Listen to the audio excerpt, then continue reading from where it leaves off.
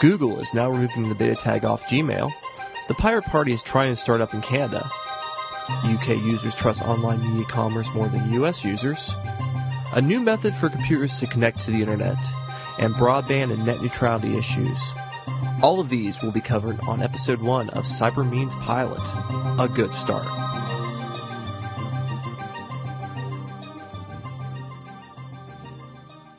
Greetings all, my name is Shane Tilton and I'm a senior fellow from the Center for Society and Cyber Studies, and I'm also an instructor of electronic media at Ohio University in Zanesville. What you're listening to right now is the first episode of Cyber Meets Pilot, which will be a 15-minute show dealing with the top tech, cyber, and internet stories and issues of the week. During the course of the show, we'll put up some context behind those stories so you can better understand what those issues can mean to you now and your future online. During the weeks and months to come, we hope to have some guests come on and discuss what technical issues and stories they feel are important, and hopefully we can attempt to clear up some of the static and make the noise more understandable and pull some information from the vast amount of resources that are available online.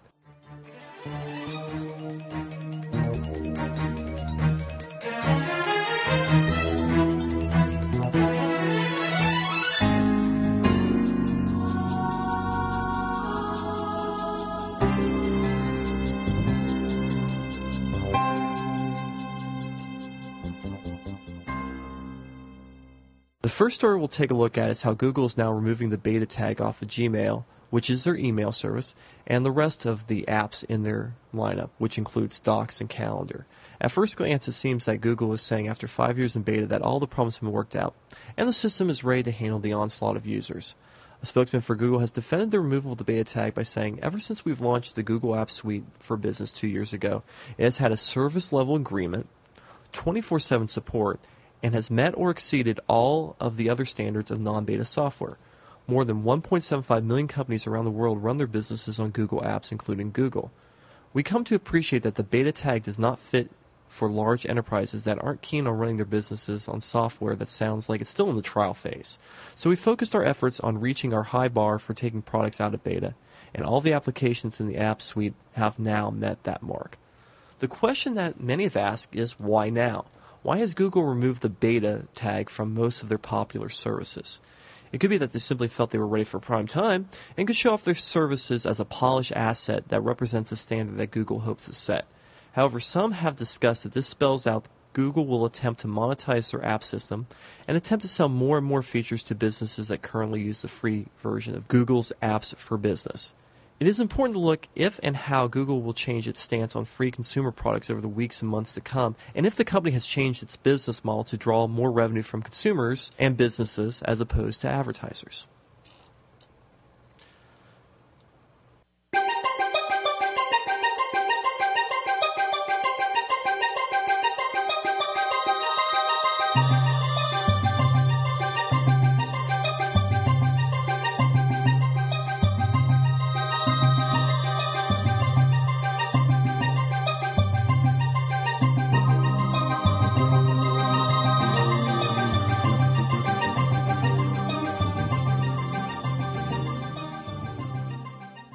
Second, we'd like to look at the introduction of a new political party in Canada and how it could impact Canadian copyright laws. The Pirate Party of Canada, or PPOC, which has its roots in Sweden, is looking to find a footing in the Canadian Parliament. The Pirate Party earned a major victory in Sweden by getting enough votes to grab an electoral win for 1 or 2 European Union seats, depending on if certain treaties have passed, and has created several similar parties throughout the EU. The platform of the party is to loosen the restrictions that copyright holders have had on its materials and attempting to make the information free for anybody who wants to access it.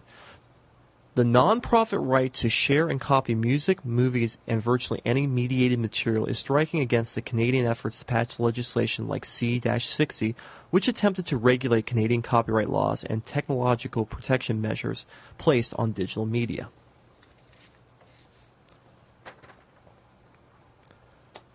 The Pirate Party became an international focus earlier this year when the Pirate Bay, which is a site designed to help users find source sharing for all forms of media through a service called peer-to-peer sharing, or P2P, was raided, and the site's founders were fined millions of dollars and sentenced to jail. The arrest and judgment against the Pirate Bay group led to the increase in membership in the Pirate Party and the increased interest in the Pirate Party political movement. The platform of this party includes fighting a series of copyright and intellectual property right bills designed to fine people who upload music and also people who break copyright protections. The bills also include the ability to grant police warrantless access to private Internet communications and information about Internet subscribers, and also adding to the International Anti-Counterfeiting Trade Agreement, which are currently being negotiated by several countries, including Canada. And it could also allow border guards to search MP3 players, laptops, and other devices for unauthorized music, software, and other files. When the public challenges copyright laws in other countries, it calls into question how much protection is given to consumers in the United States with regards to fair use of copywritten material. Also, it really calls into question how much the creators of original materials are getting from these fines. Speaking of media online, the third story in our lineup shows how far online commerce has come. According to a new survey from Edelman, the world's largest independent PR agency, Brits seem to be more trusting of Internet retailers than Americans when it comes to buying media and entertainment online. Edelman carried out their Trust in the Entertainment Industry research, revealing that UK adults aged 18 to 34 are more trusting in the entertainment industry than those from the US. Going on to state that the UK trust in its sector remains stable at 29% compared to last year, whereas the US has seen a sharp decline by 15 points to 17%. With trust in the entertainment industry linked to an increased willingness to buy a company's products, the differences between the two countries is further highlighted by the consumers' purchasing habits. 66% of consumers in the UK said they are spending the same or more on digital entertainment compared to last year versus 56% in the United States. The highlight of this survey comes from the tail end of the survey when Edelman observed a notable trend in the continuing demise of broadcast television amongst younger entertainment consumers. Edelman's Jonathan Hargreaves, head of Edelman's European technological practice, put this down to the fact that the Internet has given the consumers an enormous choice, fueling the trend from broadcast to narrowcast, particularly for this age group. What seems to be happening is that traditional forms of broadcast media, which includes newspapers, radio stations, and television stations, has gradually lost their audience, and new media, which includes podcasts and streaming media, is catching smaller and smaller niches of those audiences.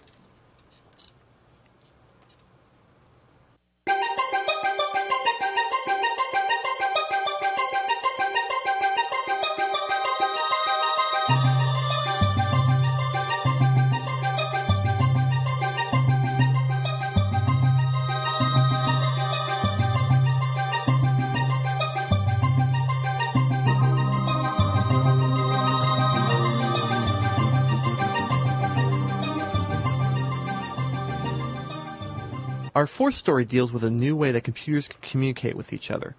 The International Space Station has become home to the first node of the interplanetary Internet.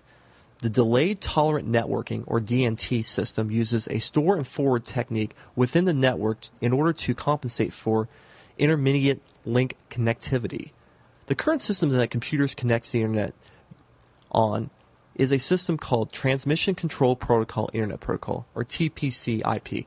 This system was designed for networks that connected via wires and would assume that there would always be a connection between both computers. The DNT, on the other hand, tackles such interruptions of service by commanding each node in the network to store information until it can find another node that can retrieve it. All data should, therefore, only need to be sent once, progressively, and automatically working its way across the network. BioServe's Kevin Gifford says this system has already speeded up the transfer of data back to Earth about 4 times. The reason this could be huge in the future is that it sounds like this system could speed up service for people who are connecting to the Internet via satellites on Earth, and could also make this type of system much more affordable to those living in areas where traditional broadband is hard, if not impossible, to get. Which leads to our final story, which comes from CNET's Margaret Reardon. Net neutrality advocates got a boost of support Wednesday when the Obama administration released its grant guidelines for spending the government's $7.2 billion broadband stimulus package. Companies winning grants to help build new broadband infrastructure will have to follow the Federal Communications Commission's Internet Policy Statement, which prohibits companies from deliberately blocking or slowing Internet traffic on their networks. Proponents of that concept, net neutrality, have been pushing the government to pass laws or set stricter requirements to ensure that customers get access to content they want and competitors are not run out of business by network operators. The phone companies and cable operators have opposed such legislation, a sentiment that seemed to be shared by the Republican-controlled FCC under previous presidential administrations. But now the Democrats are in charge, net neutrality advocates have been looking for indications of how the new FCC, led by recently sworn-in Chairman Julius Genchalsi, will handle the issue. It's still too early to know whether Democrats will push for new laws, but it's becoming more clear that protecting access on the Internet is an important issue to many. Consumers and advocacy groups such as Public Knowledge and Free Press applaud the decision to make net neutrality a condition of the grants.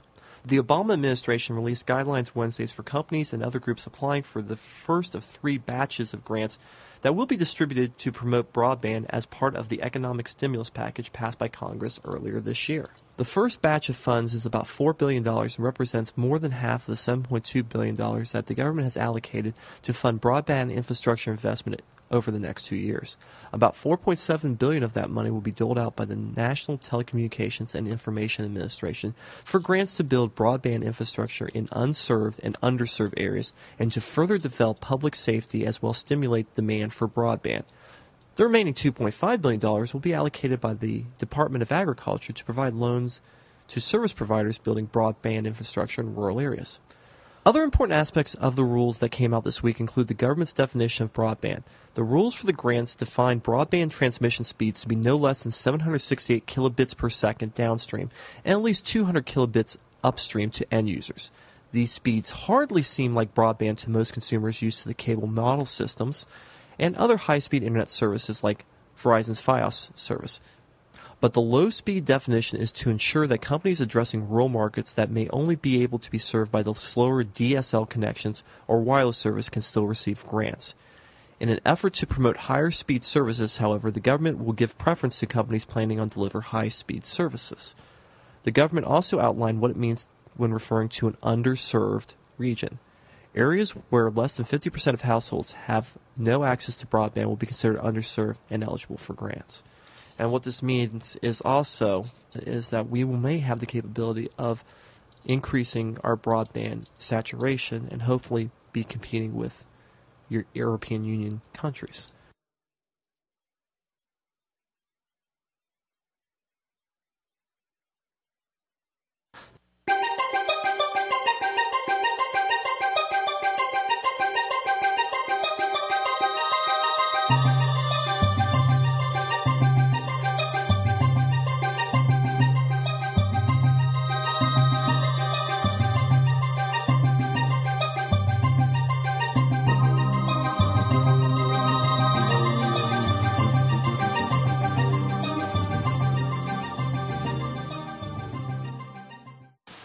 Of Cyber Means Pilot, and we hope to continue this as a weekly podcast dealing with the important issues of cyber, internet, and technical issues. If you've enjoyed the materials you've listened to today, please check out our website at www.cyberstudies.org.